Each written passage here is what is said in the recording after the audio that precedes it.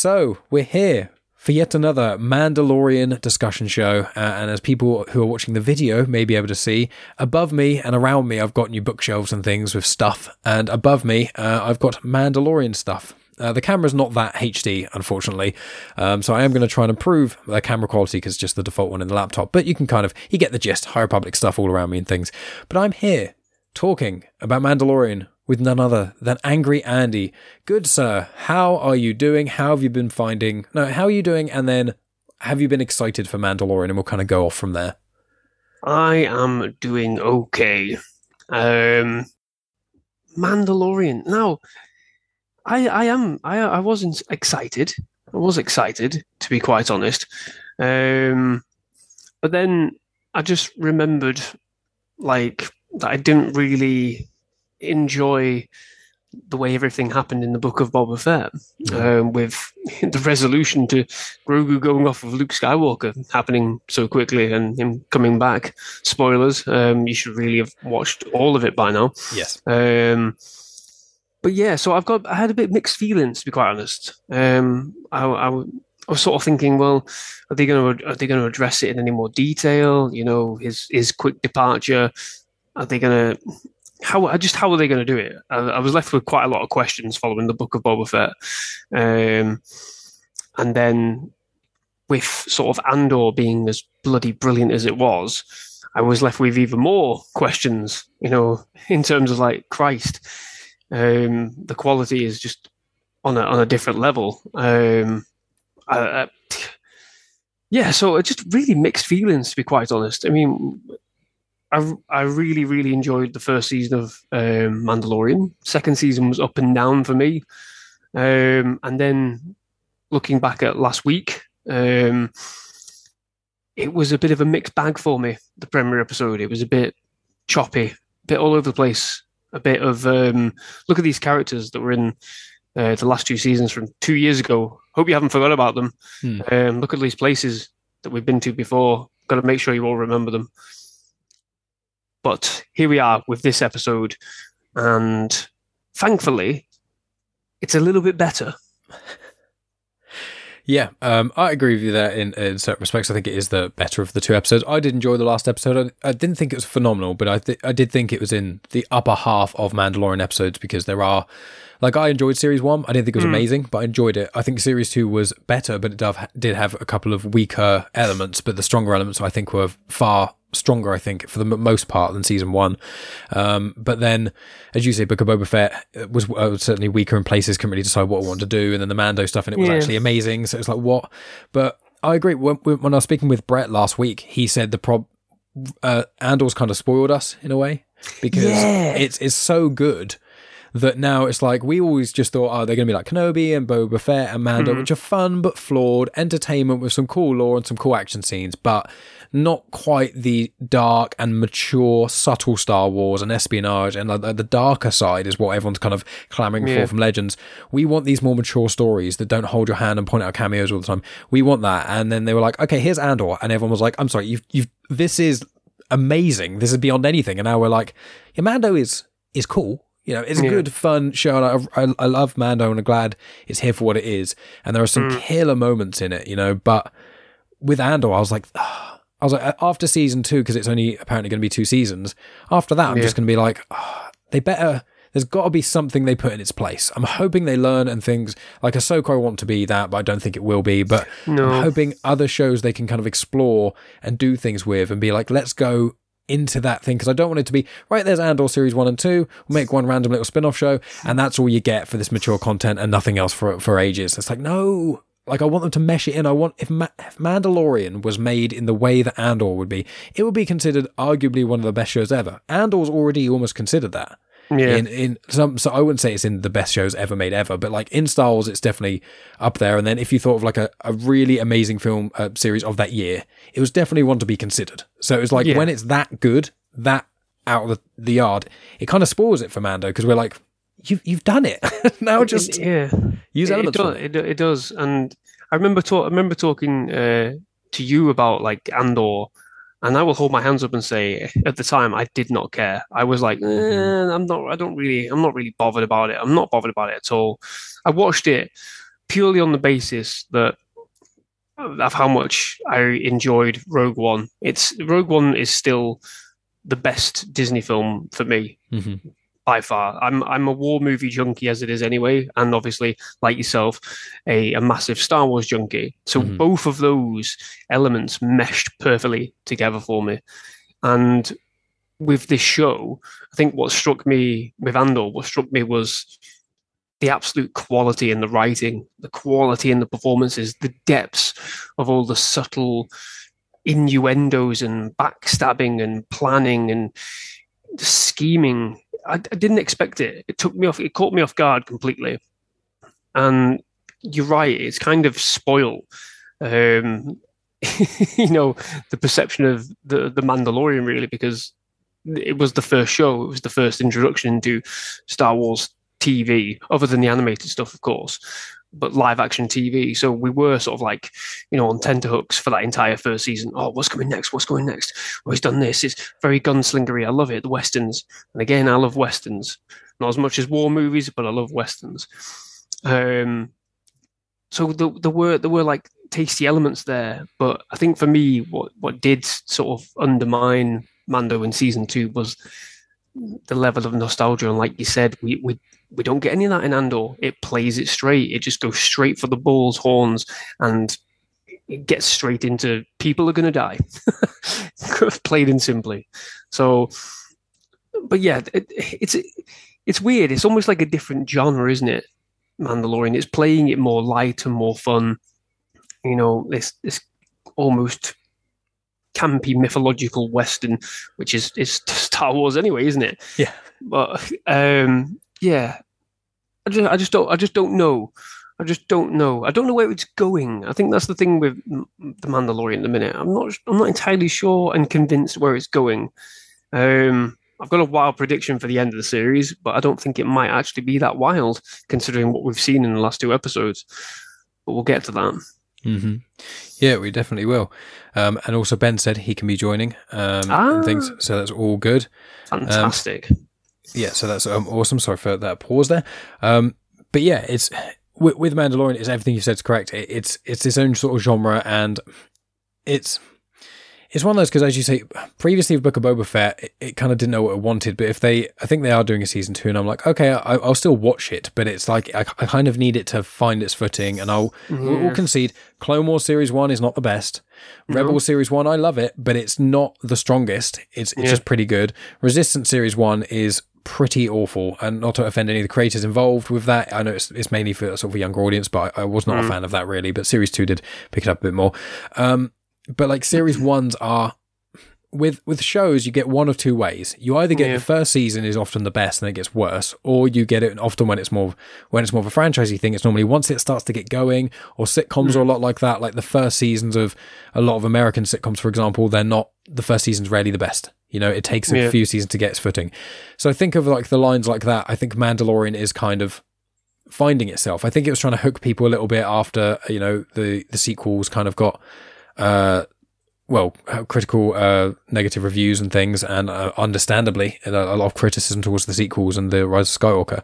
So when I think season 2 came about, I'm not trying to undermine the storytelling element, but like with Ahsoka, who obviously we love and Dave Filoni created, and Luke and things like that, it was like, this is a grab for people who've kind of gone away from Star Wars a little bit. And it's like Mandalorian for a lot of people, Book of Boba Fett, people weren't often a fan of, Obi-Wan Kenobi, people often weren't a fan of. And so it's like, there are obviously a lot of fans that do enjoy those properties, and I'm one of those, but it is becoming the mainstream people who kind of dip in, like, oh, I'll give the show a watch.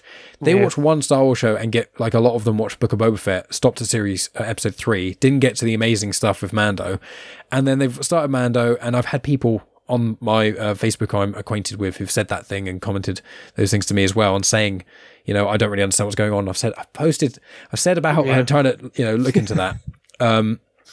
But it's certain shows are making it weaker. It's like people dip their toes in, but not enough people dipping their toes into Andor, because it's like the most unlikely show that any non-Star Wars fan's going to watch. But it's the show that is probably the best for people who aren't even that into Star Wars. Yeah, that's the crux. That's the paradox. Yeah, it's weird, isn't it? It's like a weird, it's proper double-edged lightsaber blade, isn't it? Like, it is the best show, and yet it's the one that people will go, I don't really get. I had to convince one of my friends to, because he was of the same thing. He's like, oh, is it just going to be all this, cameos and this? And I was like, no, if you've watched, all you need to really watch A New Hope, Rogue One, and you can go straight into it, and it'll all make sense, and it tells its own story, and that's what I think. That's why I think these Star Wars shows need to do is they need to be telling their own story, like fundamentally telling their own story, and I hope we get. And Ahsoka's probably going to be some form of Rebel spin-off, isn't it? Something like belated sequel, if you like, and which is fine.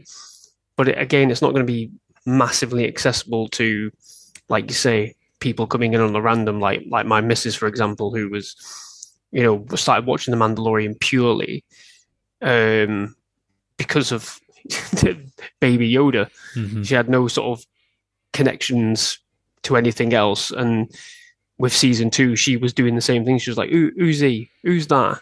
Why is she there? Who's this person? Oh, is that Ahsoka? Why has she got white lightsabers? It's like, they dropped a sort of a ball on it. In my opinion, I think there could have been ways and means of doing it without having to force in so many people. I mean, even today, she was like, "Oh, is that's that Bo-Katan person? Who is she again?" And it was like, Christ Almighty. Fortunately, that's one thing where myself and Megan, we split a lot of the TV shows, and Star Wars gets priority. So it's like we'll watch some Star Wars and we'll watch something of hers that she wants to watch. So I managed to, especially because over lockdown, it was like the period where she wanted to watch all the movies and was getting into it, so we could watch Clone Wars and Rebels and those sort of things. And so she has watched all those once and she knows them enough, but there's been like times where things still come up and she's like, who's that? And I'm like, oh yeah, you're a normal person. I forgot that like you don't know what the species of this is, or immediately recognize someone the moment they come on screen and know exactly who they are, where they come from, and what like series of media that you've seen them in. Like they're just like, oh, I vaguely recognize that person there. Who is it? It's like, okay, here we go. I will explain it to you right now. So, just a recap. So, for episode 1, what you said it was kind of like here, there, and everywhere. But did you enjoy the episode as a whole? Yeah, I think enjoy in terms of like I was like, okay, now show me what you've got. Like, I think it was just because it was a very short episode, and they went to 5 different places. I kind of was just like, okay, I know these people now. I know these people. I appreciate showing me, the evolution of Grief Karga and everything. But all right, did we need to do this in the premiere episode? Let's go. Let's address the elephant in the room for the people that haven't watched Book of Boba Fett. Let's do that, and they didn't, which surprised me. But it was okay. I wouldn't say that I enjoyed it, but it was okay. I sort of tolerated it and went, okay, let's see episode 2. Let's see the rest of the series. And like I said at the start, thankfully, we do have something that happens. Wonderful. Well, hello there, Ben. We have not started talking about the episode as of yet. Sorry, I checked my message. When I sent it to you, it said it's going to be in 7 hours, but it must have been a delay and it must have been sent late. So I should have just said the time more clearly, but fear not, it's still here. We've got over another hour, so it's all good. And all we've done is sort of recap our sort of feelings with live action shows and things like that. So before we even delve into the episode with yourself, I know that you have been very critical of certain live action shows that Disney have put out. However, just like myself and Andy have been speaking about before you showed up, was Andor is so good. And it's a level of Star Wars that we've all been hoping for that none of us have really got, because we were getting like Mandalorian and Kenobi and Boba Fett, which are all great for me in their own rights, but do lack in certain areas. And obviously those areas affect yourself more than, say, me in certain respects, but I can still see the critical lens of them. But then Andor comes out and you think, this is so amazing. Why have you not been capable of making something this good from there? That's what we've been talking about, Ben. I know you've got some opinions on that, so please share some of your opinions of that before we dig into Mandalorian season 3 episode 2. Well, first of all, guys, thanks for having me, Mike, Andy, it's not the first time seeing you as well. Oh, yeah. Guys, on the flights to you, my X-foil was damaged. I don't know if it's Admiral Thrawn at play here. The message got scrambled. Something happened along the way. Can you hear me fine? Yes, you're all good. We can. Perfect. Awesome. So, to get immediately jump into it, it's lovely being amongst the gentlemen who can have this passionate debate about all Star Wars things, disagree, and still being able to see the other side and say, oh, I see where this person is coming from. I see what he's liking in it. So first things first, I think in general, overall, Disney has been doing pretty well. We got some shows that I can honestly admit to being absolutely stellar, amazing. Mike, I know you're a huge Rebels fan, so am I. The Bad Batch, the last episode, oh my God, holy smokes, amazing. Everything comes with a varying degree of quality. And when we analyze quality in TV shows, you got to look at the range of things that are available to us. I mean, you have Breaking Bad on one side, and you have Kevin Sorbo's Hercules Legendary Adventures on the other, which I'm currently rewatching. I can't believe how much fun I'm actually having with it, because there's different sets of expectations when you're coming into a campy, catchy, stupid, fun kind of show that it still has a heart. And then you look at something which is Andor, which tries to pitch itself as something that is highly political and narrative and subtext, and then layered, character interactions. You come with a different set of expectations. Now we're going to talk about the Mandalorian show as well. It all depends on A, your personal bias, B, the actual technical execution of the show, writing, camera work, actor performance, and so forth. And then you kind of derive from all of that as a fan, and you tell yourself, well, you know what? This might be lacking on a technical aspect, but I like it. Or this is absolutely stellar, amazing show, but it's just, I'm not vibing with it. It doesn't click with the type of storyline that I'm interested in Star Wars. So I think the best way to navigate all of that, I don't know if I'm answering the question or not. You are, great. You're making a lot of sense. Yeah, it's all depends how you arrive at it. And I think when we will touch upon the Mandalorian show, I had certain expectations from it. And those expectations were not based on what I personally want from it. It's solely based on what you're showing me, what are you marketing, what the trailers look like, who's attached to the project. You have to be realistic about it. You can't expect Stanley Kubrick level of directing from, I don't know, Rebels Episode 3 or something like that. It just doesn't make any sense, right? As an adult, you have to tell yourself, what am I looking for? What is the show is going to present? So overall, I'm happy we have Disney Plus. I'm happy we have streaming era of Star Wars shows, give or take. A couple of shows I loved, a couple of shows that are mediocrity. I'm going to forget about them tomorrow as soon as we get off air. So what? Overall, I'm enjoying it. I'm here along for the ride. The Disney Star Wars has not slighted me wrongly to a point where I'm like, I'm canceling Disney Plus. Goodbye, Mm-hmm. That's good to know. Brilliant. Yeah. So we'll delve straight on in, because I agree with a lot of the things you've said there. But I'm glad that, even as yourself who is critical, it's like, it's fine to be critical, and some shows give them fair thoughts. It's a very balanced perspective, and that's what myself and Andy share in a lot of ways as well. That's exactly what we talked about before you showed up. Yeah, so exactly. Perfect. 100%. It's like you've been here the whole time. But we delve right in. So I personally did enjoy Mandalorian Series 3, Episode 1. I thought it was a good premiere episode. Nothing specifically wowed me, but I said I liked a lot of the little things. It made me feel like, yes, I'm kind of entering in, Star Wars. I've kind of walked through the gates in a way of a little thing, and I've just stopped. And now I'm getting into Episode 2. So it's called The Mines of Mandalore, and this focuses a lot on Bo-Katan as well, and there's a lot of imagery with the dark saber, and I think things that have been linked with Book of Boba Fett as well that I think are very important here. So we'll get straight on into it. It starts off with Peli Motto, and she sells R5D4 to Mandalorian. So that is a nostalgic thing. It's come from Book of Boba Fett and Mandalorian before, but a lot of us fans know it's from the original Star Wars, A New Hope, and it's the droid that smokes, and then it means that R2 gets sold to 3PO. And then going even further than that, a story that a lot of people may not enjoy is in the Certain Point of View books, that droid actually speaks to R2D2, and R2D2 basically convinces him, I've got this thing I need to do. Can you please do something about this? I need to stick with my friend, in essence. And so because of this droid sacrifice, it's kind of come back into it. So different layers of Star Wars that kind of feel differently about this droid. So we'll start with you, Andy. R5D4, the nostalgia trip. What do you think about that? And any thoughts with Peli Motto if you want to sprinkle them in?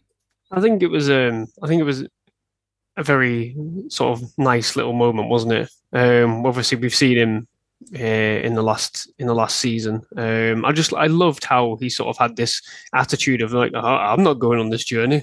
I don't want to get sold. I don't want to go anywhere. It adds like I stick with the thing like that. He's just a bit of a broken mess, you know. I love he's completely a flawed droid. We've seen him break before. We do fear for him. As soon as he sold the Mandalorian, you go, oh no, what's going to happen to him? Is he going to break again? Is something going to happen? You know, is his motivator going to go? You know, so it was kind of like a little sort of like, oh bless him, he actually gets to go on an adventure. But I hope he doesn't get destroyed or anything like that. So I did quite enjoy it. Again, like his refusal to move forward when he sort of like takes a little roll back, and she goes, "Well, hang on, no, you've got to go." I did enjoy it. I thought it was quite sweet. He just needs a bit of a paint job, doesn't he? Why has she not painted him? We've got kind of an oil bath, got a little bit of that after the oil bath, and suddenly all his paintwork looked a little bit better. And it's like, was that an oil bath, or was that like you've changed the whole shell? Yeah. And what about yourself, Ben? What do you think of R5D4? Now, we're not jumping ahead to the Mando and your arrival. We're just really talking about tiny little tease, and then we'll dive straight on in just this little thing before I forget. R5D4. It's a fun little thing, because if we get into all the other stuff, we're going to forget the little guy. So what do you think about him? That kind of little low-level cameo kind of being in the show, and what do you kind of think of like Andy's opinion with how he was presented? Well, first of all, you guys are going to drop me right to the bottom of Star Wars experts, because up to this point, I wasn't sure if he's exactly the one from A New Hope. So no nostalgic feelings attached. Nice. Maybe I didn't research it. I was like, okay, it's the same looking model. It's in the subtitle, because I watched a lot of the Star Wars stuff with subtitles now, especially for name things. So it's really handy for me. So I was like, oh yeah, it definitely has been confirmed. So that's cheating. you see how much me and subtitles are friends. Pretty much not. Right. But I'm very finicky when it comes to cameos, because it's okay to kind of like stroke your nostalgia and say like, oh, look, do you remember this? I loved the one, bringing another example of Star Wars in the Solo show, and like, I'm wanted at 12 systems. It was just a spot. It's almost like a comedic punchline. When it's timed really well, a cameo can really amplify a scene and just get out of your way, and you commence with a story. In the case of this episode, there's a couple of things. The moment that they show a droid, you think to yourself, okay, is this going to be a one kind of like off thing? We'll see him in this little scene, so the Pelimato gets to deliver her whimsical line, and then he disappears? Or is there more utility to this character? Is he going to be exploited in the episode, as we will further discuss? So I was kind of not irritated by it. I usually get irritated when cameos are there when the rest of your story, the rest of your blueprint, so to speak, of a show or a movie is lacking. And you have to heavily rely on as a crutch, and like, oh, by the way, you know, we care about the fans. Let's put Ahsoka over here, or let's put little R5 droid over there, because we care. That doesn't stick if you don't have a powerful scene, powerful moment, a comedic moment, which also touches you in some kind of like emotional level. In this particular scene, I loved Pelimoto in season 1 and 2. In here, there's a great dissonance, because I didn't get the chance to talk with you guys about the first episode. Let's discuss here what we have in front of us. Go ahead.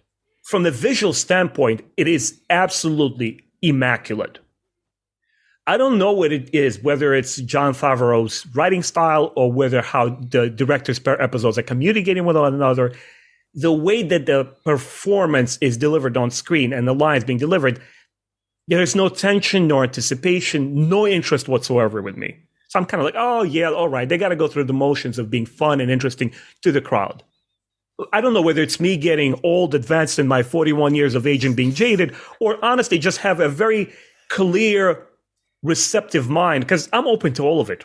I'm like, okay, just feed me this episode. Let's see if it's better. I'm like, okay, all right. I'm ready to fall asleep. So it didn't work for me from that scene. In a scene, I just didn't like that the rest of the scene didn't kind of capture my interest. Mm-hmm. I see. And Andy, Pilar Motto, what do you think of her?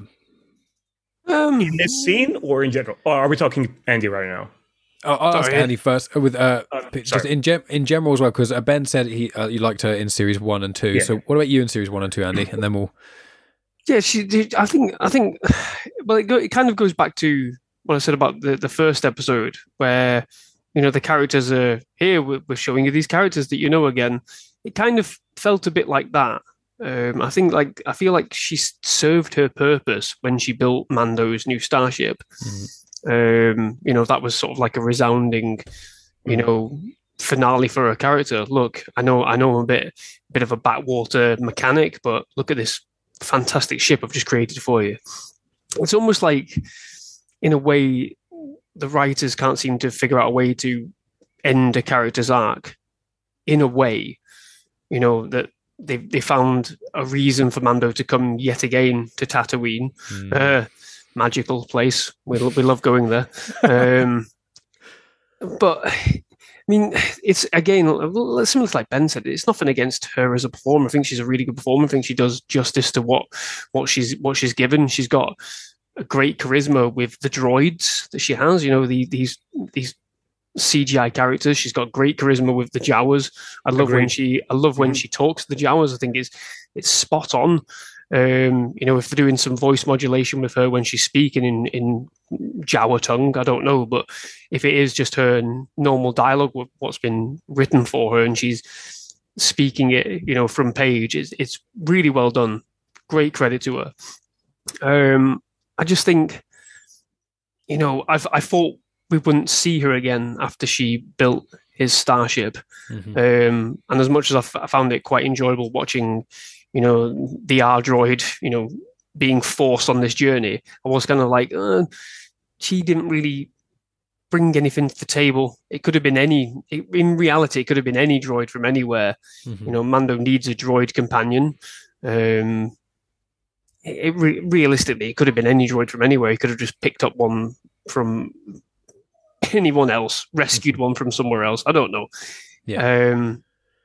Do we need to see her again? I'm guessing we probably will see her again if they're going to return the droid. But I think she's going to be a regular.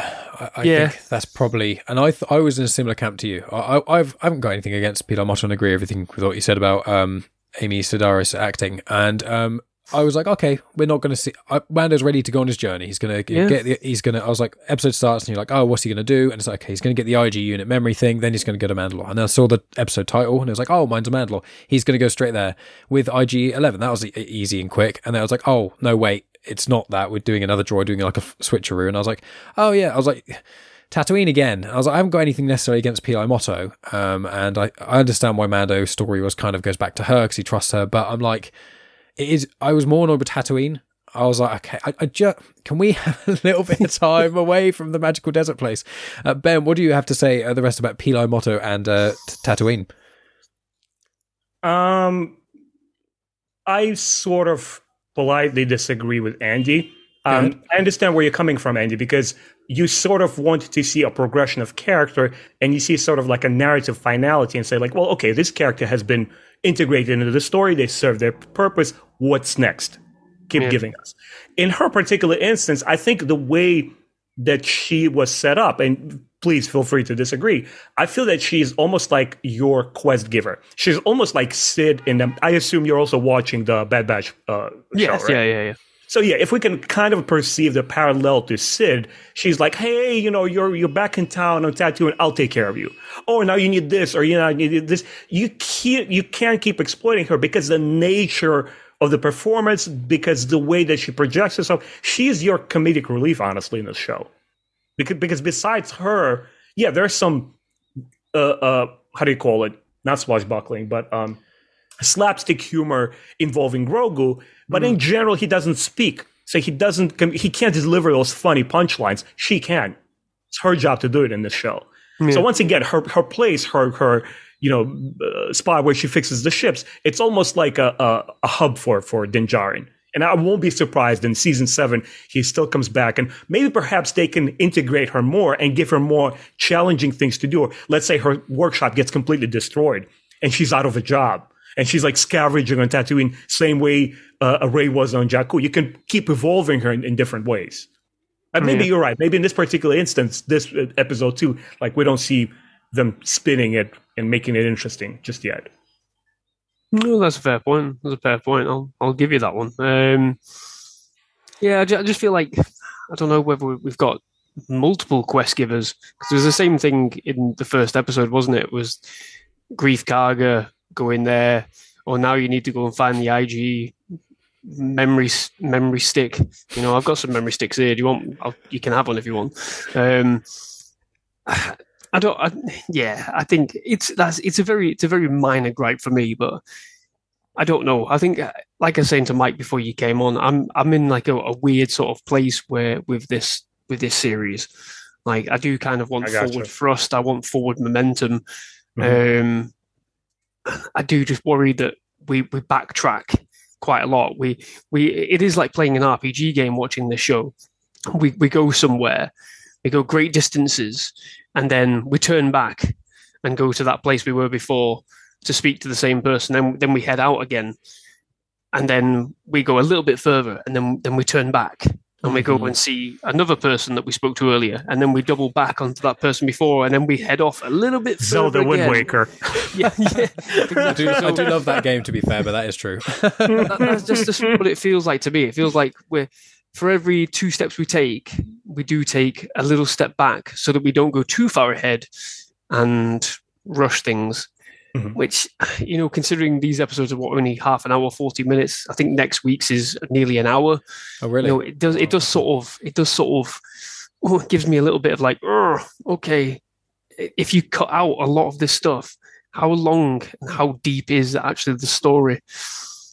But again, that's just me delving really into this is the angry Andy sort of. I'm thinking about the fucking writing and getting so caught up in the writing and everything into it. Exactly what you said, Ben, when you first came on. Like if you get in there, you find issues.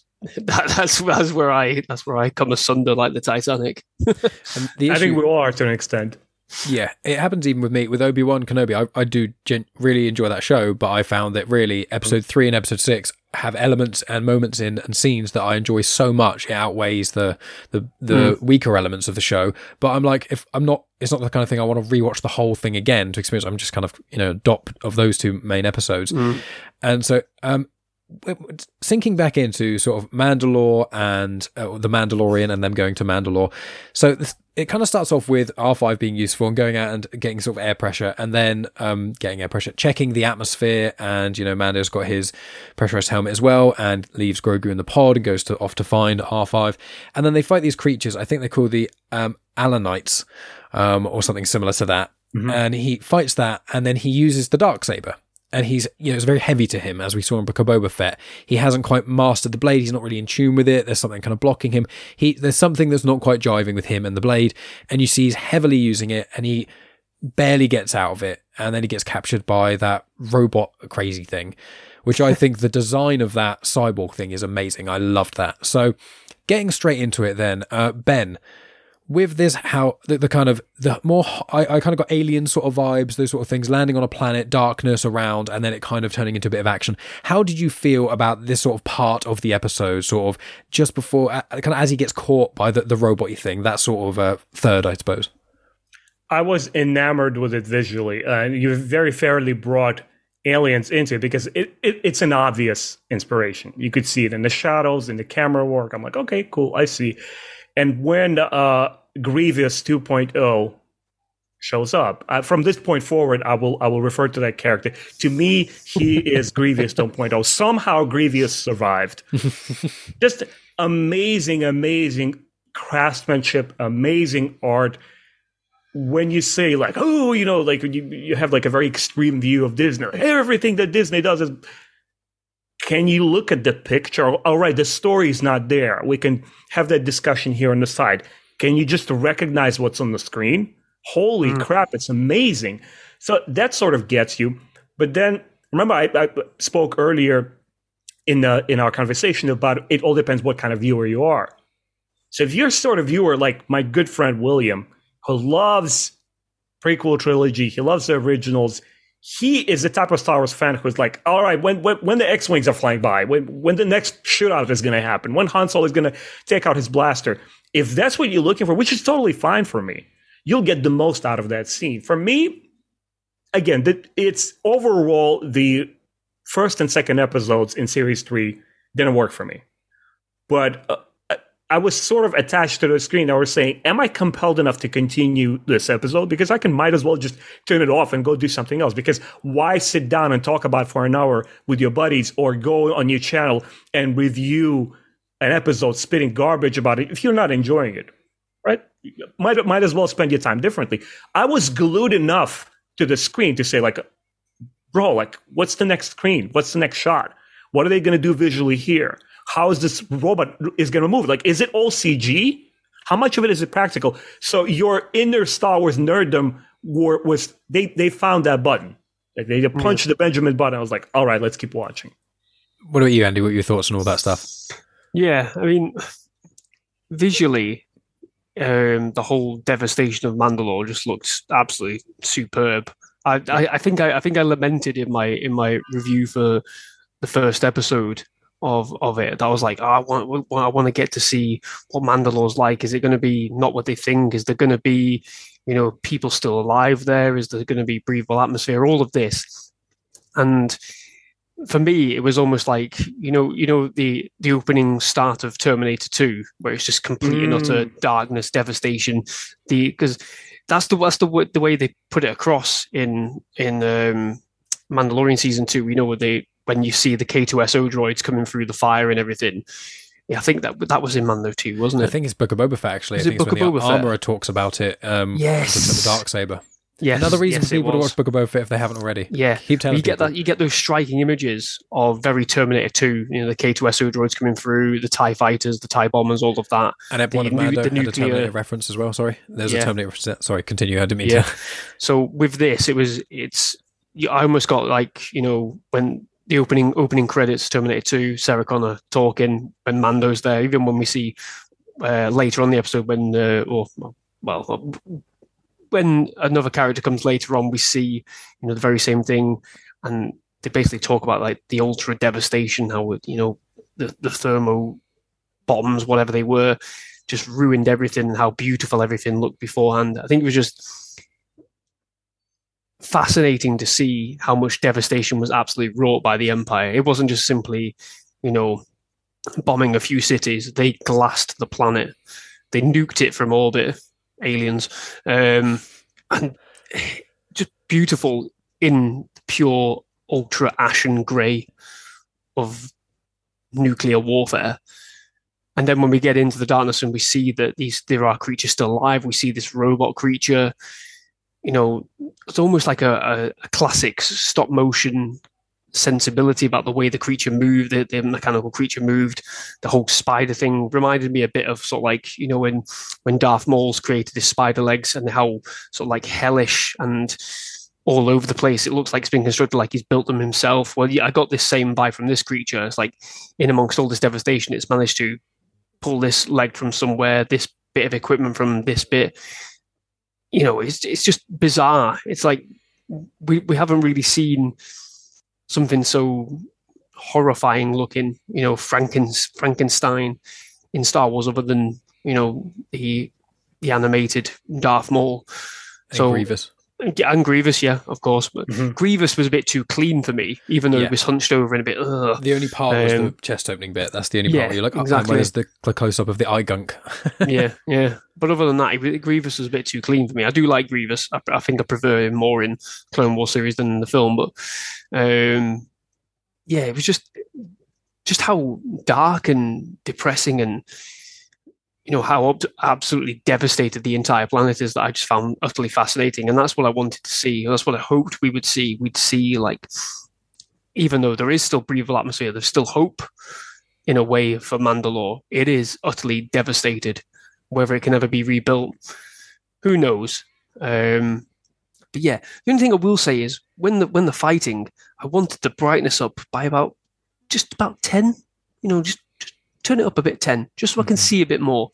When they were fighting, it reminded me a bit of Kenobi. I think when they were having the lightsaber duel and it was all dark and all you could see with the blaze, I was like, I kind of want to see their faces. Obviously, you can't see Mando's face, but I kind of wanted to see exactly what he's doing, where he was struggling. Like you said, with the Darksaber, that great contrast of, this black saber brilliantly haloed by this white light. It looked fabulous in the dark, but just a little bit more brighter.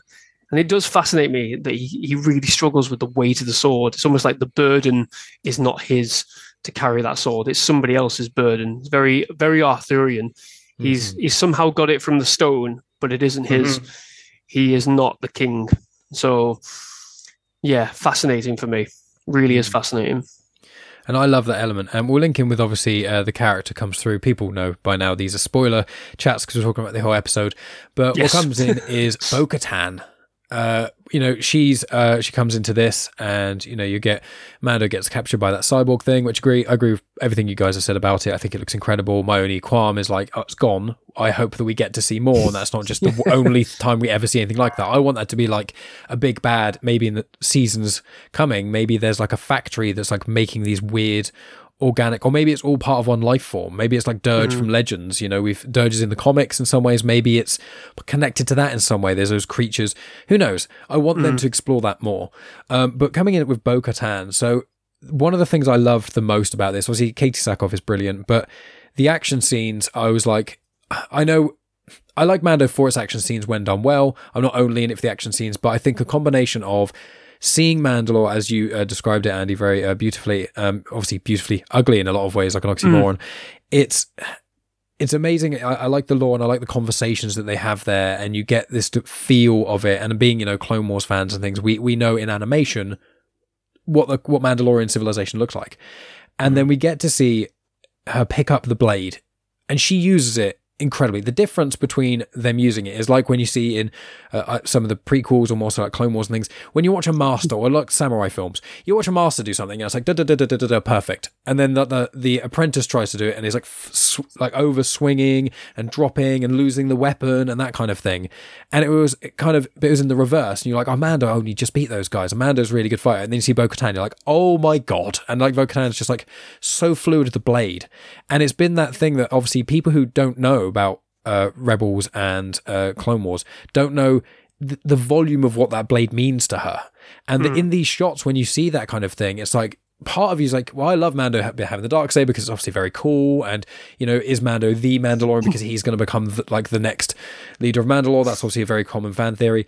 But like Bo-Katan does have a lot of rights in a certain way to that, and how did she lose this? And it keeps feeding that question of how did Gideon get that? What did happen? We've got breadcrumbs in Rebels, but what happened? She's still, I thought when she picked up the Darksaber it might have been heavy for her, but it wasn't. And it was like, okay, so you're specifically trying to show that she is more adept with the blade they keep talking about is people who want to lead Mandalore.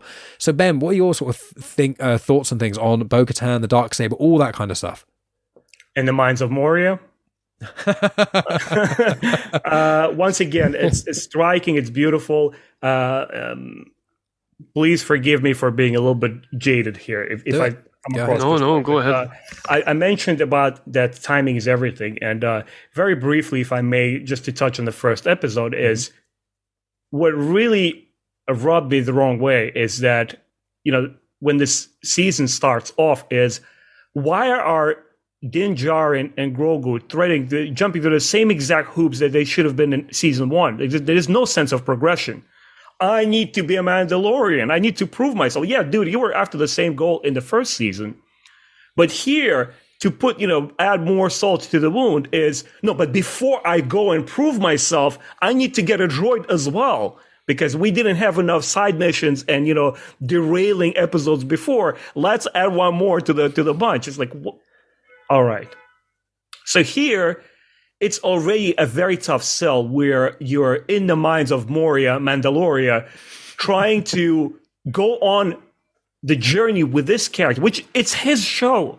It's his journey. It's his adventure. And Bo-Katan is there ripping through the veils of jumping on screen. It's like, let me help you, kid. Let me instruct you. I'm here to save the freaking day because they pretty much well know how much receptive the audience is to the Clone War era material. We're all huge fans of the Clone Wars show. It's an instant sell. It's gonna work. It's gonna click with us Star Wars simps. If I may, I say jokingly, guys, please don't take it seriously. Like, Bo-Katan plus, please remind me the actress's name, Katie Sackhoff. Yeah, this gorgeous looking woman. She kicks ass in this role. Nothing against her, but it's his stardom, it's his journey, and he almost feels like a tennis ball that's being bouncing from episode to episode without much relevant agency of his own. Let me lead you on here.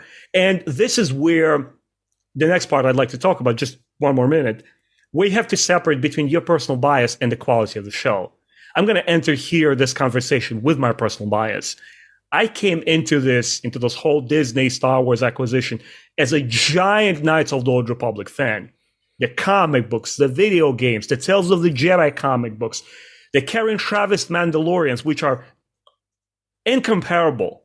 And I mean, it's no surprise she left the project, because when her stuff was scrapped and we were introduced with this pacifist nation that tried to appeal to Legends fans during George Lucas's days by trying to make them warlike, but not really warlike. Pacifists, but with like crazy terrorist cult that lives on a nearby moon. It's like I felt like it was somewhat directionless in the Clone Wars show. I eventually accepted it because you have to say, look, it's not what it was before. Let's stick to the program here.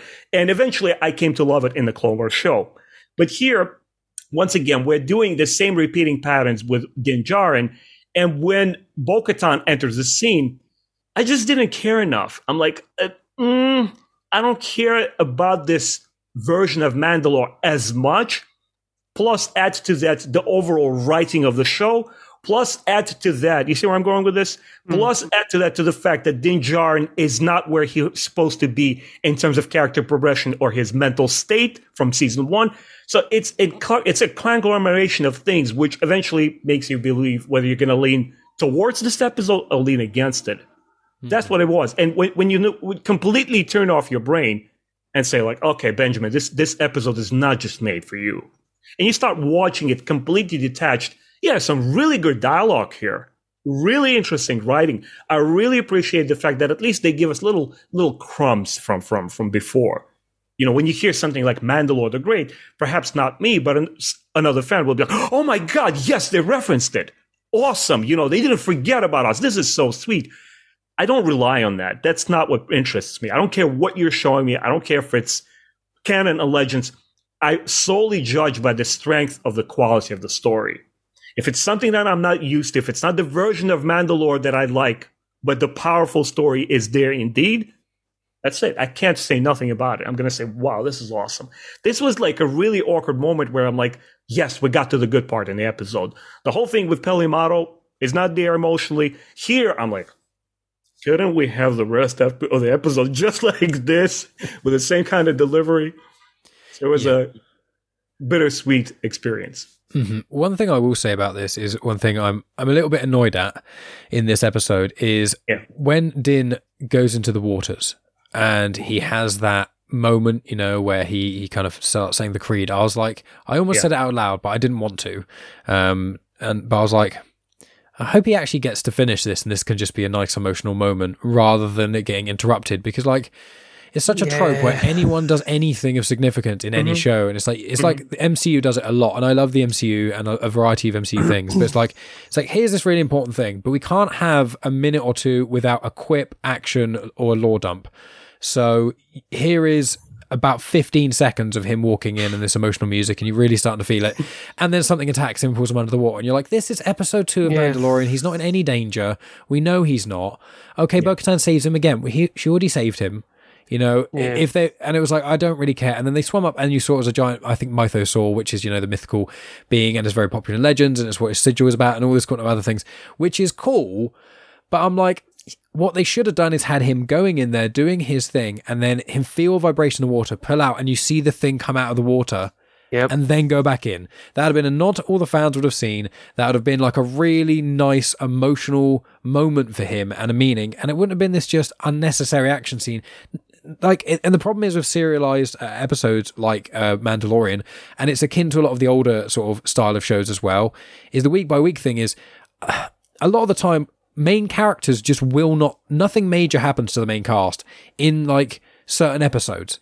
You know, the middle season stuff doesn't really happen. If you have a mid-series break, then it will happen just before the mid-series break, just after, and then at the end. But the series finale is where all the big things happen.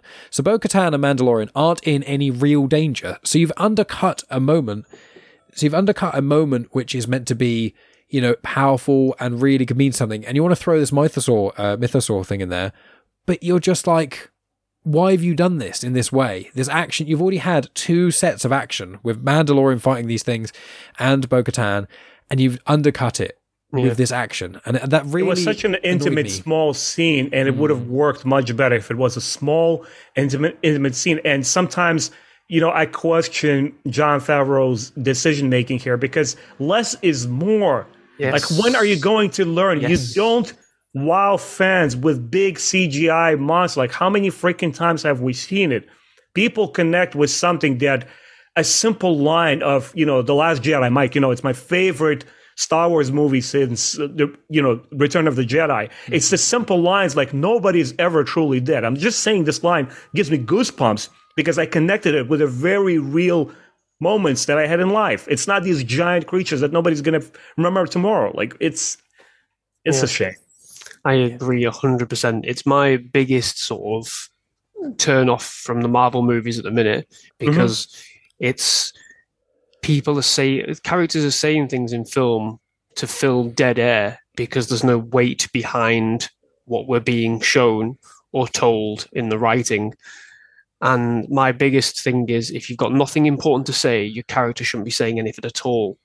Because if the film is any good, if the writing's any good, the visuals, the acting, reactions will do all the work for you. And I feel like with the end of this episode, we were robbed of a very spiritual moment, not just for Din, but for Bo-Katan as well. Because when he's slowly immersing himself into the water and doing this, the chant, saying the words, the camera sort of pulls toward her, and like a very slow close-up, and you can see a shift in her opinion, a shift in her thought process.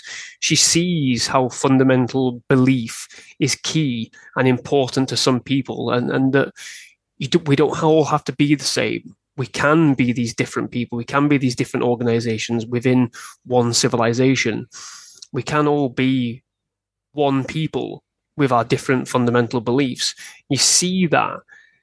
But we're robbed of the poignant tipping point in favor of him. Does he get dragged down or does he fall? Because there's like, when she dives in, the steps are missing. Oh, that's a good point. So I was a bit confused when she dives in. I was like, well, is he did he get pulled down, or did he just fall in and the weight of his armor just pulled him right the way down? That's a good point, actually. That's what I was a bit confused at, which kind of is even worse if it was an accident, because then he's a bumbling idiot and didn't watch his footing. You know what I mean? Which that kind of made me even, because when he got pulled down, I went, oh, here we go. We're doing a New Hope. Creatures pulled him under the water thing, and she's going to dive in and save him. I thought that. Yep, she's diving in and saving him. But then when we got down to the bottom, she rescues him with ease and pulls him up. There was no other creatures there. The mythosaur was asleep. So it wasn't the mythosaur pulled him under. So what was it? He's fallen in. He's fell in. Yeah. He's missed a step and fell in the pool at the deep end. The silly bastard. Which is even worse for me, because you've robbed a very poignant spiritual moment just after she's read that tablet and lamented it, thinking, oh, this is all joke, this is all rubbish, I was here, there's nothing here. Yeah, okay, she does dive in and see the mythosaur, but you could have had it where he's completed that. He turns around, steps up, puts all his gear back on, and you could have had it where she's completely awestruck. Still a bit sort of like, why? What is the point in this? But then she sees the mythosaur off in the distance. He doesn't see it. She sees it. In amongst all that blackness, that devastation, everything in the dark that you can't see. She sees it. She knows what it is. There you go. You've got exactly the same moment you had without the needless action beats that were just in there to make you go, oh, for no reason. Like you said, that we know they're not going to be in danger from, then we know they're not going to struggle. We know they're going to be perfectly fine. It's just, like we've said, less is more. You could have done so much more by having him have this completed full religious journey. Because when he gets up from, falling in, he's not actually completed what he was trying to do. He fell in mid-sentence. So is he going to do it again? Or are we just going to move on? I think so. Yeah. I imagine we'll be interrupted. we're just going to move on. I imagine they will. I would not be surprised if the next scene is them landing with the armorer and then saying bye. That for me is even fucking worse than. I hope not, but yeah, I mean, This is like Ben said. This is his journey. He's almost become like a side character in his own show. I really do believe that possibly the whole thing with Grogu going to Luke was 2 seasons too early, because we don't have an onward journey for Din Djarin. We don't have an onward journey for Grogu, really. They are just facsimiles. They're people in other people's quests, people in other people's massive journeys. The Darksaber's not Din's. He's going to hand it over. He's going to do something that, because the Darksaber's always been taken by force, hasn't it? Well, he's going to hand that over. I'm going to tell you now, he's going to bend the knee and hand that Darksaber over, and there's going to be a change in Mandalorian culture. It almost feels like the entire show, all 3 seasons, are a scrapbook of ideas, and some of them are really nice. They land really well. Particular scenes, particular episodes are really, really strong stuff. And I think it irks all 3 of us. I'm going to speak for all 3 of us when you wanted a well thought out show that has a sense of progression, and it's not 15 but 4 seasons long, perhaps. But it so gives you so much. Like the Rebels ended on such a high note. It didn't have any noteworthy fillers to talk about or detractions, that it remains a very focused narrative. But here in this instance, it's almost like Jon Favreau and the gang are like throwing ideas on the screen just to see what sticks. To this day, to me, Grogu has no place in this show whatsoever. He's not any sort of anchor at all. I never believed their father and son relationship at all. You're showing me a merc who agrees immediately without rhyme or reason to take on this kid, save him, and call him your child? Like, what are you talking about? And then throughout all 3 seasons so far, we see what kind of a hack job as a father he's doing. He's sending this kid to this mentor who discards him, sends him back in the middle of tribal war. I'm telling you, like, who is thinking up these ideas? Like, what are you talking about? Is this high schoolers like trying to pitch their favorite Star Wars fanfics to the Disney Plus, and they're like, awesome, let's produce this. This could be an episode in The Mandalorian. It almost feels like, in all seriousness, as an anthology. Some ideas are good, some are not. For me, I immediately lose interest. Look, Mike knows this very well from me. I will still dedicate myself to current canon Star Wars comic books. But the reason that I primarily lost interest is when you're not leading me anywhere for a certain period of time, I don't care how it gets later on. I don't care how good it is. That's it. You lost me. When Luke and Vader see each other for 25 times before The Empire Strikes Back, I gave up. I'm like, okay, that's probably enough for me. Mm-hmm. I will say that there are the main run of Star Wars comics is arguably, I'd say, of the new canon, some of the weaker of the ongoing comic series. They're all about the Vader stuff, all about the Vader comics, guys. Vader comics and Dr. Aphra comics, they're the cool ones. But yeah, I mean, with this, with Mandalorian as well, one thing that Jon Favreau said, which I don't usually pay attention to what any of the kind of people normally say about how long shows are going to be or when they are going to finish it, things like that. I try and avoid that where I can. But Jon Favreau says, oh yeah, we don't necessarily have an ending sorted out for Mandalorian. We don't really know how long it's going to go on for. And it's like, okay, so you're basically saying you're going to do this forever until you're going to probably do this until someone declares that you should stop it, or you get bored and decide to do something else. So it's like, this is going to be the spring load. This is going to be, okay, every year everyone gets a season of Mandalorian and most people are going to watch it, and it's going to be all right to pretty good for the most part, and there's going to be a few interesting characters in there. And then what's going to happen is, if you get interested by those characters, there'll be a Bo-Katan spin-off show, and you get a whole history and all that stuff, and all the stuff from Rebels get compacted into one nice little episode in live action, and then we'll go off with that, and you'll see all the stuff that she's doing, which is not in the episodes of Mandalorian. And then we'll do the same with a lot of other characters. We're going to, Ahsoka's doing it, and obviously Ahsoka was in animation before, but that's happening there. There's other shows in the works. There's a Skeleton Crew, which sounds really cool, and I'm excited about that, but it's going to probably tie in with Mando at some point if it's set in the same era If it's set at the same time, it's going to tie with Mando. They're going to do it eventually. So at some point, Jude Law is going to make some sort of quip about Grogu. That's an inevitability, it seems. And I'm just like... Conveyor belt. Yeah, and it's like, I'm fine if the content is good. Like, I'm fine. Like, Kenobi was fine for me. I'm happy with that. Do I want another season? Probably not. Will I watch another season? Yes. And there's probably going to be a couple of really amazing moments in there that I'm going to be like, I love those moments. But it's going to be lots of stuff that was unnecessary to get to a moment that realistically, one of Megan's criticisms of Kenobi was it has done basically nothing to any of the characters except just adjustments of dialogue. Yeah. And it's like, now things are slightly more streamlined in a very minor way. And as much as I enjoyed the thing in Kenobi, there's no tension in Kenobi. And the problem is with Mandalorian, because the main character is like, we don't know when we're going to end it. It's like, well, then they're going to be fucking immortal, aren't they? They're going to live forever. Yeah. They're going to somehow get to the sequel trilogy days, and they're going to be in the background helping. That it's going to do an extended version of Rise of Skywalker, and you're going to see the Mando's ship at that time in the background. Like, I'm being Starfire. Yeah, I'm going over the top on things for that, but it's one of those things that bothered me, and I'm like, I like it when it's like they go, here is a story. They've done it with Andor. You feel from Andor, from episode 1 to the final episode 12, every single thread is put together. Exactly, it's a vision. They said that with Kenobi, and although Kenobi has its faults, it didn't feel like it was necessarily going off in lots of different directions with Kenobi's story. It was some of the side parts that kind of felt, the padding in a sense that could have been the movie kind of needed to be extended. It wasn't the main sort of story. With Mando, it's like, well... we got some Mando stuff to do. We've kind of done the Grogu stuff. You know that last season where you thought you're going to have some time with Mando to really see him go dark, like a dark path, or figure his out his way with the Mandalorians? No, we're literally going to just, in essentially bonus content, we're going to put a whole story in there of him getting Grogu back in 2 episodes, and then he's just back, and then it's just fine. And you're like, I thought this was going to have serious ramifications to both of the characters. Yep. I thought Grogu was going to go away and become so torn with Mando, and he kind of flirts with the dark side of the Force a little bit more, but also becoming more powerful in some ways. Or maybe he does the opposite, and he wants to stop Mando from being as violent and things. There could have been ways for these characters to go apart and come back. That's why you separate characters, so they can grow in certain directions, and when they return, they make each other grow. Not to bring them back 2 episodes later. Yeah, and he was like, Grogu going away meant nothing. Mando took his helmet off, and now we kind of have to fix that. So that's Series 3 done. So Series 4, we'll probably start to get into Mando stuff, but by then the Ahsoka show will have had something cool in there.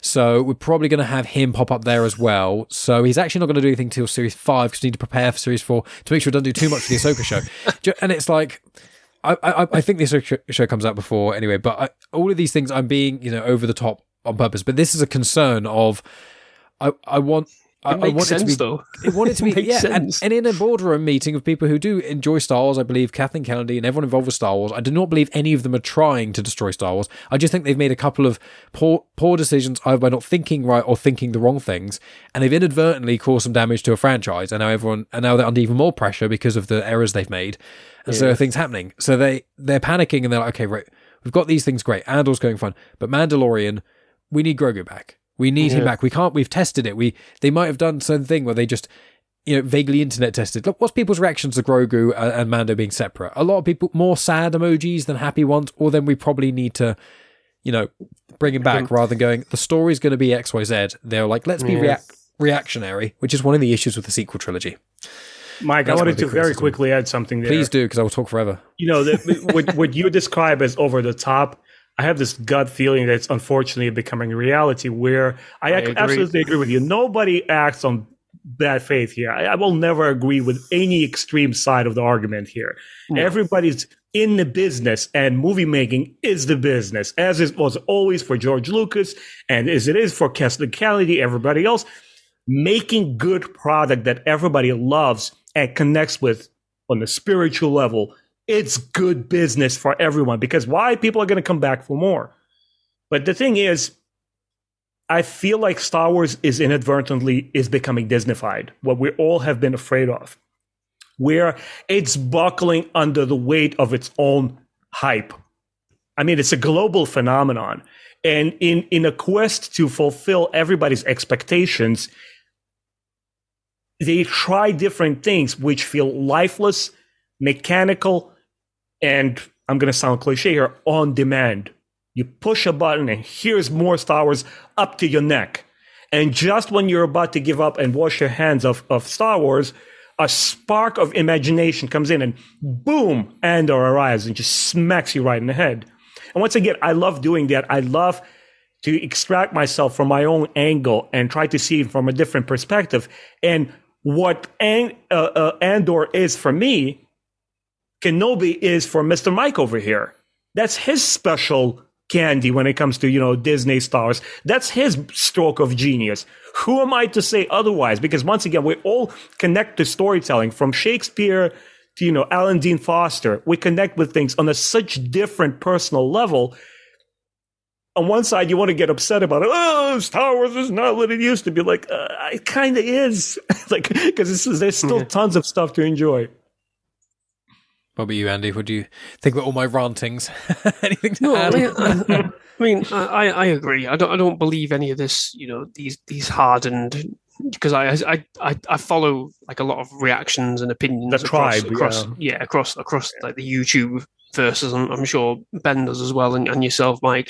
So I don't subscribe to any of these fucking extreme, like, oh, Kathleen Kennedy's doing it on purpose. She's trying to kill us all.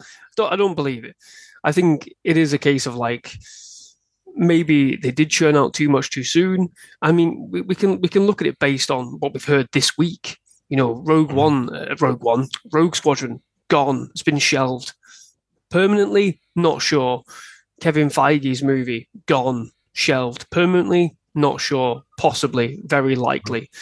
Taika Waititi's still being planned. Are they going to announce something at Star Wars Celebration? Mike, you're going to be there. I hope they do for you. I hope they do for all of us. It does seem like they've taken the foot off the gas in terms of churning out movies, because they slammed the brakes on as soon as Rise of Skywalker came out and, quite frankly, flopped. They slammed the brakes and went, holy shit, what have we done? We have made a mistake here. We need to reconsider. We need to think. And I think purely based on sort of like the up and down reaction to Book of Boba Fett,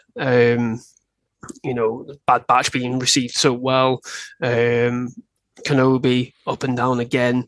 There must be sort of like thought process of like, well, fucking hell, how do we get this right? What do we need to do to get this right? And I think that's probably why Rogue Squadron, sadly, I was really looking forward to Rogue Squadron. I've been wanting, a focus on space combat and things like that, because we saw in Rogue One how well it can be done if it's done right, if the attention to the characters are done right. If we truly invest in some pilots. We've seen it with Top Gun Maverick. Who would have thought Top Gun Maverick last year? Everybody thought, it's a sequel to an 80s movie. Is it going to do well? Jesus, it was the best film last year, in terms of money, until Avatar came out. And it was critically acclaimed. If they could have done anything in the same vein as that, what could Rogue Squadron have been? It's just it's sad in that term. But in order to cancel that, they must be really sort of thinking, considering across everything. What is going to work? How is it going to work? Which is what surprised me even more, that Rogue Squadron was cancelled, because you would have thought they'd go, Top Gun Maverick just did really well. How do we pivot that into a Star Wars sort of setting? We've got Rogue Squadron here, beloved name. How do we make it work? But no, they've just gone, shit can it completely. It's gone. It does make me wonder what the thought process is, where they're going, what they're doing, and by the sheer fact that you said like there's no end plan for the Mandalorian, that harkens into what I said before about like are they just going to travel around the galaxy and travel around this local star system in the mid to outer rim, go across, get a quest from Tatooine, get a quest from Grief Karga, meet some other people, do this, do that, go to Mandalore again. How's Bo-Katan doing at the moment? Oh, she's all right. They've planted the tree on Mandalore. Great, let's move on. Are they just going to keep doing that and retread until it burns itself out, or Grogu's not cute anymore? What are they going to do to keep him is the cute? driving force, man. It's unfortunately, on one side, right, you have the creative aspect of it. On the other one, you have no other option than to keep expanding and getting bigger, because money is at play here. And when you observe the work on even the most talented filmmakers ever, Eventually, they have their pitfalls because money is involved, the script was rushed, the third and 10th reason and whatever. I do, and that factors into my thoughts on what the finale of this season is. How do they merchandise something from this? Right, okay, so we can't have Jedi Grogu because he's left Luke. We're going to have Mandalorian armor, Baby Yoda, Baby Grogu. He is going. It's going to be. I just thinking in terms of what we've seen so far, even in this episode, and the first episode, we're going to have a mirroring effect. We saw a child be baptized in the waters. We're going to see another child get baptized in the waters. We're going to see a helmet created by the armorer because Din's got his creed back. They're gonna bring him in, aren't they? And it will sell. We'll see action figures. We'll see toys. We'll see Funko Pops. Yeah, exactly. We'll see lovely cuddly toys of Mando armor, Grogu, and it's going to be wonderful. And I'll buy it up just like everybody else. But it's like if that happens. Well, where do we go from then? If this is never ending, where do we go from then? Where's the forward drive? Where's the full momentum? Where is the story? Where is the interesting narrative? How do you make it interesting? Because that sounds like a bookend. We've finished. If he does get Mandalorian armor at the end, well, no, because it's going to carry on. Well, who's it going to carry on for? Who is the series for if they're not the central characters? It baffles me a bit. And yes, I did like this episode. I liked it, but then at the same time, I still have these undercurrent of questions that just aren't sitting right for me. And it's not a fault on the series. It's not a fault on, it's not necessarily a product of Andor inflicting on my brain. I think it's just a case of like, you had a wonderful opportunity end of series 2 and you squandered it. You ended it and then you slapped it on a lunchbox and you're selling it and you're selling it and you're selling it. There's my Ian Malcolm impression. It's just making me feel a bit cynical, really. Unfortunately. Yeah, it's understandable. It's one of those things that, as much as like I love Star Wars, I love getting more Star Wars. Yeah, but there's, as Ben said earlier on this conversation, there's loads of great Star Wars content. The High Republic, as people may be able to see behind me, I've got all the High Republic books, all the illustrated ones. I've got everything to do with High Republic. There's more than printed. I thought. There's a lot more there than I thought. I've got two. I've got the main series, the 2 novels. Yeah, that's the 2. Oh God, it's not mirrored, so it's harder for me when I look at the camera. These 2 are Rising Storm and Fallen Star. Light of the Jedi's downstairs because Megan's reading it. Then there's the 3 YA novels, the junior novels, and then the blue ones are Phase 2. And then that's this is Chronicles of the Jedi, which is basically the High Republic from the perspective of the Jedi. Like it's a guidebook to the events of what's happened so far. And then that's the art book. Here's a question for you. Yeah, based on that, do you hope? Well, do you want to see anything live action in the form of the High Republic, or do you want them to steer clear for fear of diluting in a similar way to what we're seeing here? Do you want them to stay away from it? Do you want to keep it in book form to sort of keep that allure of mystery? Because I read the first book. I've got the second one. I can't remember what it's called. Rising Storm. Rising Storm. That's it. I've got that. I've not started it yet. But reading it, I was like, oh, it would look lovely. I think seeing some of the Jedi garb, the different quality of lightsabers, how clean and pristine they probably look just from reading it. In my imagination firing because, as you know, I love lightsabers. I would probably buy them all if they started releasing them. But at the same time, I was like, oh God, I don't want to see this. I don't want to see this live. I want to keep this in here because I have concerns that you would dilute it or that it wouldn't translate well and therefore you'd undermine everything that would happen. I'm not going to be a completionist with the High Republic, but in terms of, what limited I've been able to read. I want to keep. I don't want to see it. Old Republic, thousands of years before, possibly, but pre-Old Republic, to be quite honest, like a long time ago. There we go, a long time ago in that galaxy far, far away.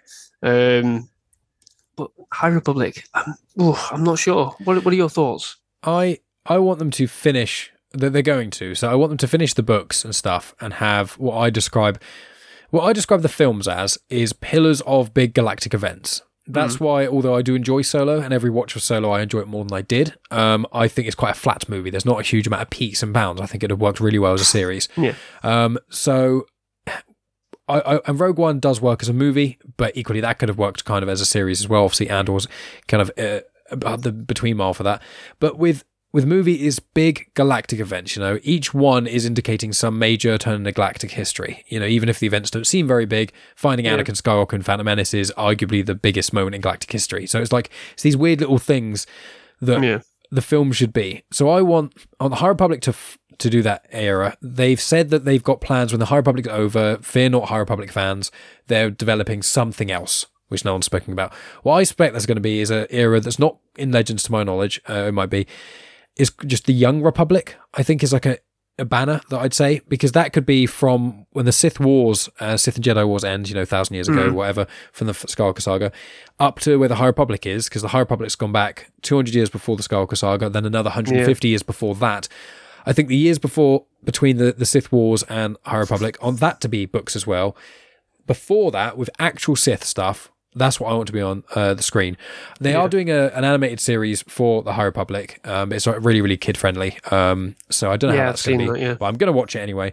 But we'll see how kid-friendly it is, if it's more Rebels kind of stuff, or if it's actually really young. But live action, once the books are out, once all of the publishing stuff have done the stories they want to do, I would be happy for them either to do a series about a peripheral background character that we barely know, that just happens to be at most of these big events that we see in the High Republic, that I won't spoil for you, Andy, but because of the scale of them, you have the capacity that every bit of media content is basically a different perspective of certain events that happen in the High Republic. So you have the wiggle room to just be like, here's a character, if you look in the comic, there's a background, there's a random species in the background that's unnamed. That's the character. You could see it in very bits and pieces, or they've mentioned, their name is mentioned like once or twice in the books, or a completely new character. But I don't think I necessarily would want an adaptation, because then it's like, why would anyone bother picking up the books? If you do a book of a series or something like that, and you can expand on it like they've been doing with the canon novels, that makes sense to me. But if you're going to do it, and I've been lazy with this with other stuff that's been coming out on live action stuff, I'm like, why would I spend 8 to 14 hours reading a book if I can spend 2 hours watching a movie? Ben, I wonder, as a big Legends fan, I know we're starting to wrap up and we're going on a big tangent here, but as a big Legends fan, I want to know, with you, both of the High Republic and with a lot of the content you've consumed from Legends, what's your opinion of it going live action and on screen? What are your thoughts on that? So I want to offer you guys the way I filter it, the way I look at it. I can absolutely sympathize with Andy when he says, look, the books seem to be such an interesting chunk of this universe that it's carving its own pathway and also its own niche audience. I don't want it to be diluted by what's in the films. And you, Mike, mentioned that the movies are sort of, in a way, for you, are the major pillars, and everything else sort of bounces off from that. When I started reading in the late 90s and kept progressing, I still haven't read full Legends set of books. I'm over halfway, maybe like 60% through. I started realizing, and I was never a fan who was solely attached to Skywalker name or Skywalker bloodline. To me, the appeal was that Luke, not as a Skywalker, but as a village bumpkin who became a hero, and I was interested in where his journeys go past the films. So here is an alternative way of looking at it. Movies are just windows. They're glimpses at this vast, vast universe, because my philosophy is you can take an archetype like Han Solo, Leia, Luke Skywalker, Lando Calrissian, and you can translate into a different character, take a different age for publishing, like 2023 is much different from 1998, and you can speak with a modern voice and kind of like reignite that heroic legend, the Star Wars motif, over and over and over again into freaking infinity. And to be honest with you, I am enjoying the High Republic. I partake, just like you. I have all of those books. I just don't have enough space to show them all off.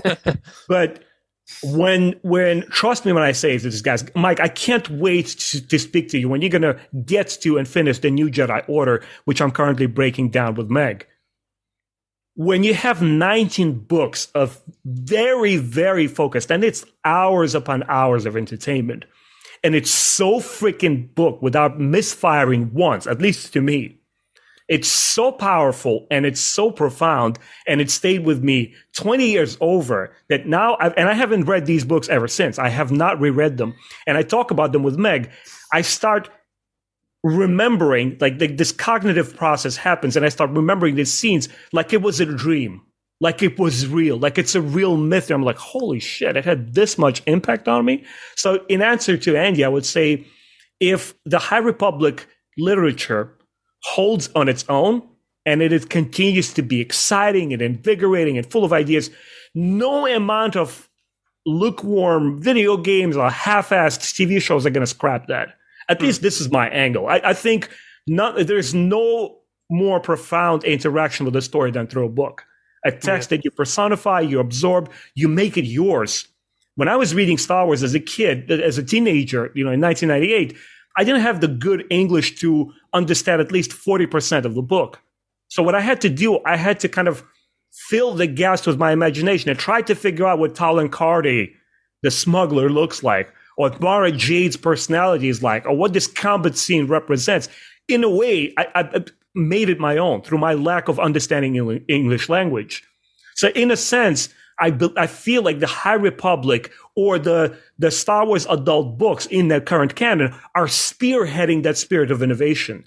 They are, to me, the benchmark. So I never get upset, if I get a Mandalorian show, which is like, whatever, or the sequel trilogy, which I was really on board until the Rise of Skywalker. I was like scratching my head. I'm like, you know what? Who cares? The books are so freaking good to me. I'm all right with that. Just keep working on it. Maybe it will take 20 years, like it took for the X-Men series, to have it magnum opus Logan movie come out and blow everybody away. Yeah. Mm-hmm. Yeah. It's one of those things. I think with the movies, I think what they're likely to do, and if I was the head of Lucasfilm, if I was Kathleen Kennedy, what I would be doing is, I'd say top priority is a trilogy minimum of Old Republic. It's going to be, PG-13, but really pushing that PG-13 sort of mark, kind of like Andor was in a lot of respects, and have it to do with the Sith Wars, the Jedi and Sith Wars.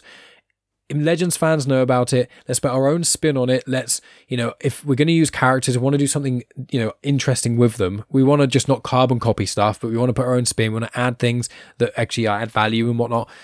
And just make a trilogy, make it really good, make it one director who does all three of them big, like 5, 6, 7, 8 year project or 10 year. And we say, look, we're going to give you a stupid amount of money, but you make the next trilogy.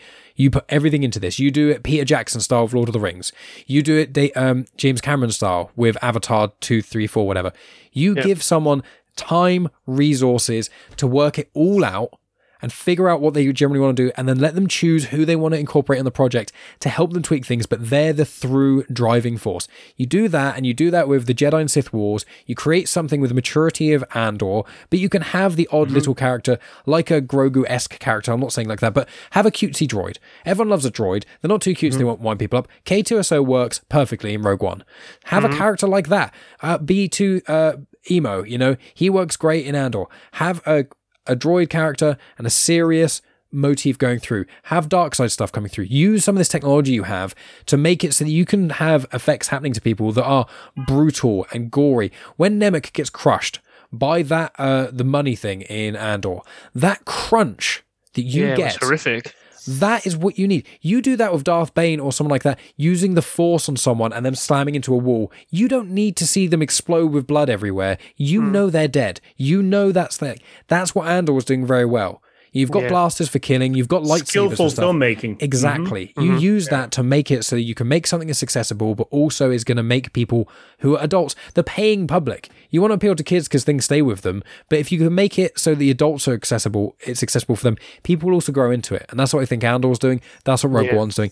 And that's what I want them to do with the film if I had ultimate choice. Leave Skywalker alone, and then when those films come out, then you can go, cool, here's some comic lines that tie in. Here's some books that tie in. Maybe there's a live action series that's, connected in some way, but we've done this thing. We've created this universe, and this guy, or this, it has to be a male, any person who creates this thing, they just put it together. And then if you want to add more content to it, you can do that. That's what I kind of think. But with that big, massive thing, it is getting late. So final thoughts, friends, and then we'll give plugs, and then we will sign off for this. What was a Mandalorian show? And you guys got me ranting and all passionate about stuff. We all did a bit of it because we're all passionate in our own ways, all release a lot of content to do with Star Wars and things. So, Andy, is there any sort of final things you want to say either about the Mines of Mandalore, any sort of subject we haven't yet touched on this? And then, I think it was a better episode than the premiere. Visually stunning, visually incredible. Questions still remain, and more were posited for me by what we see in this. A few moments, like we said, completely undone by unnecessary, things happening towards the end. The questions override for me. The concerns about the journey overall do take precedent, unfortunately, as they often do with me. I'm forward thinking, all the time. I'm like, what's the purpose? What's the reason? What's the meaning? I can see things off in the distance that may come to fruition. Obviously I won't be upset if they don't, but it's what the goal is. Where is the goal? What's the journey? That's what I'm questioning. That's what I'm thinking.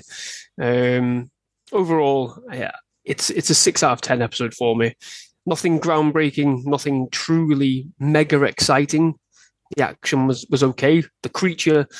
The mechanical creature was great. Really loved that. I think that's what sort of pushed me up alongside the visuals from Mandalore, from my previous episode.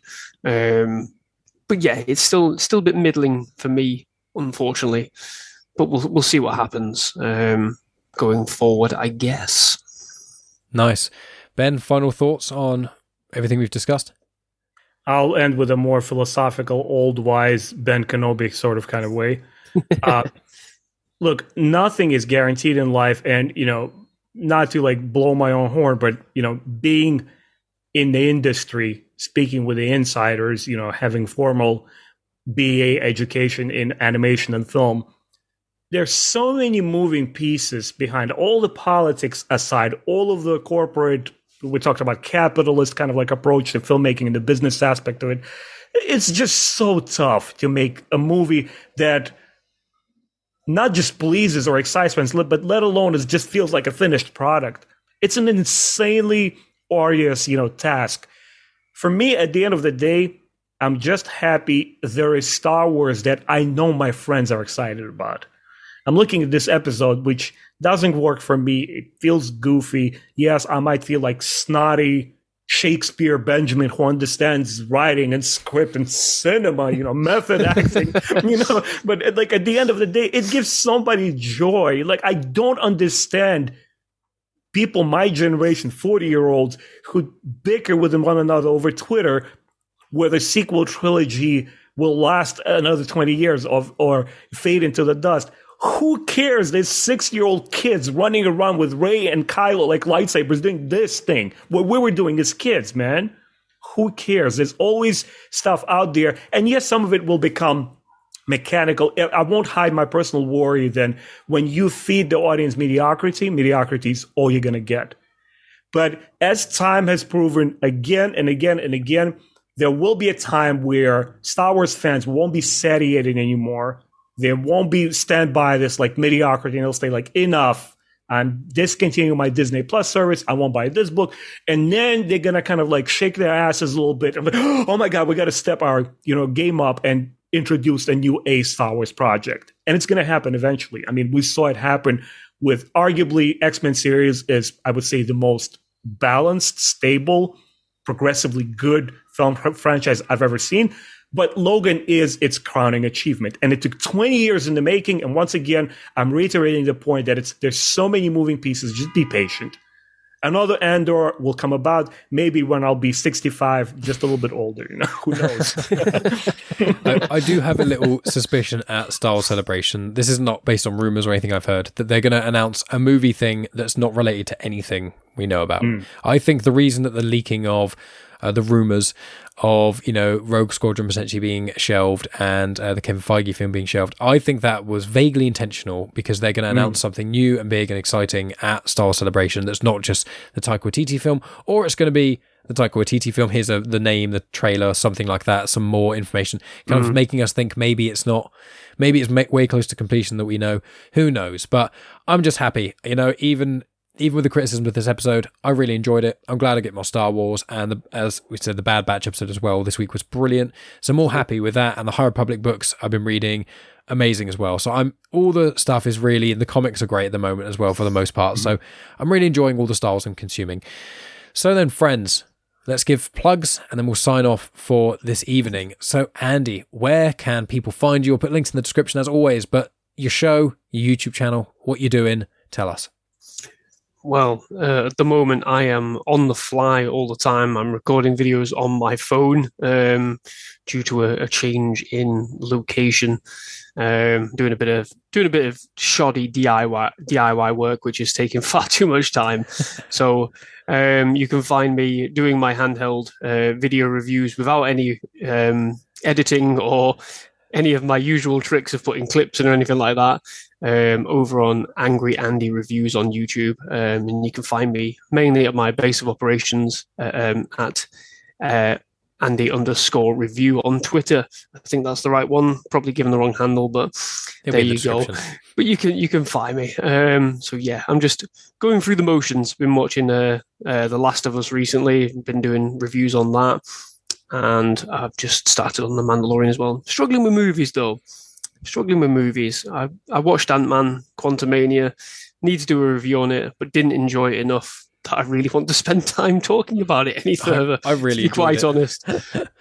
Yeah, well, that's it. There we go. It's up and down. I'm a very optimistic person, though. Like, it's quite. I can only probably name 15 or 20 films I've seen that I think are like I actively didn't enjoy watching and I kind of regret watching. Maybe 20. I'm a pretty optimistic when it comes to it. I'm like, meh, that was all right. I'm fine with that. And then I move on. But I did actually really enjoy Ant-Man. But yes, check out Andy's stuff. It's brilliant. It's fun. You get to see the angry from where his name comes from. Ben, where can people find you? Tell us. Guys, I'm on YouTube, Star Wars Timeline, primarily doing podcasts. They're kind of okay. They're always better with British accent and with that special fluffy beard you guys are seeing on the screen. And by that, I mean Mike.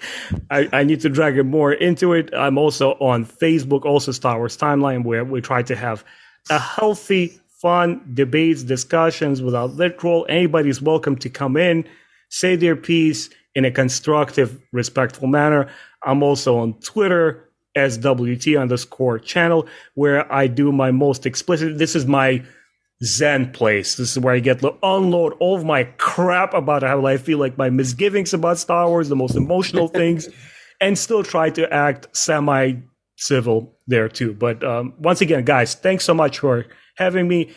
Andy, I love when we get to cross pathways on Twitter. Interacting with you, your stuff is always awesome. Mike, great talking to you as well. You guys are true gentlemen and scholars of Star Wars. And you too. Thank you very much, sir. And you can find me at Genuine Chit Chat. If people can see on video, I've got a little signy thing just there. There you go. Fun times. Yes, you can find me, and there's a wood burn one there as well. 2 places.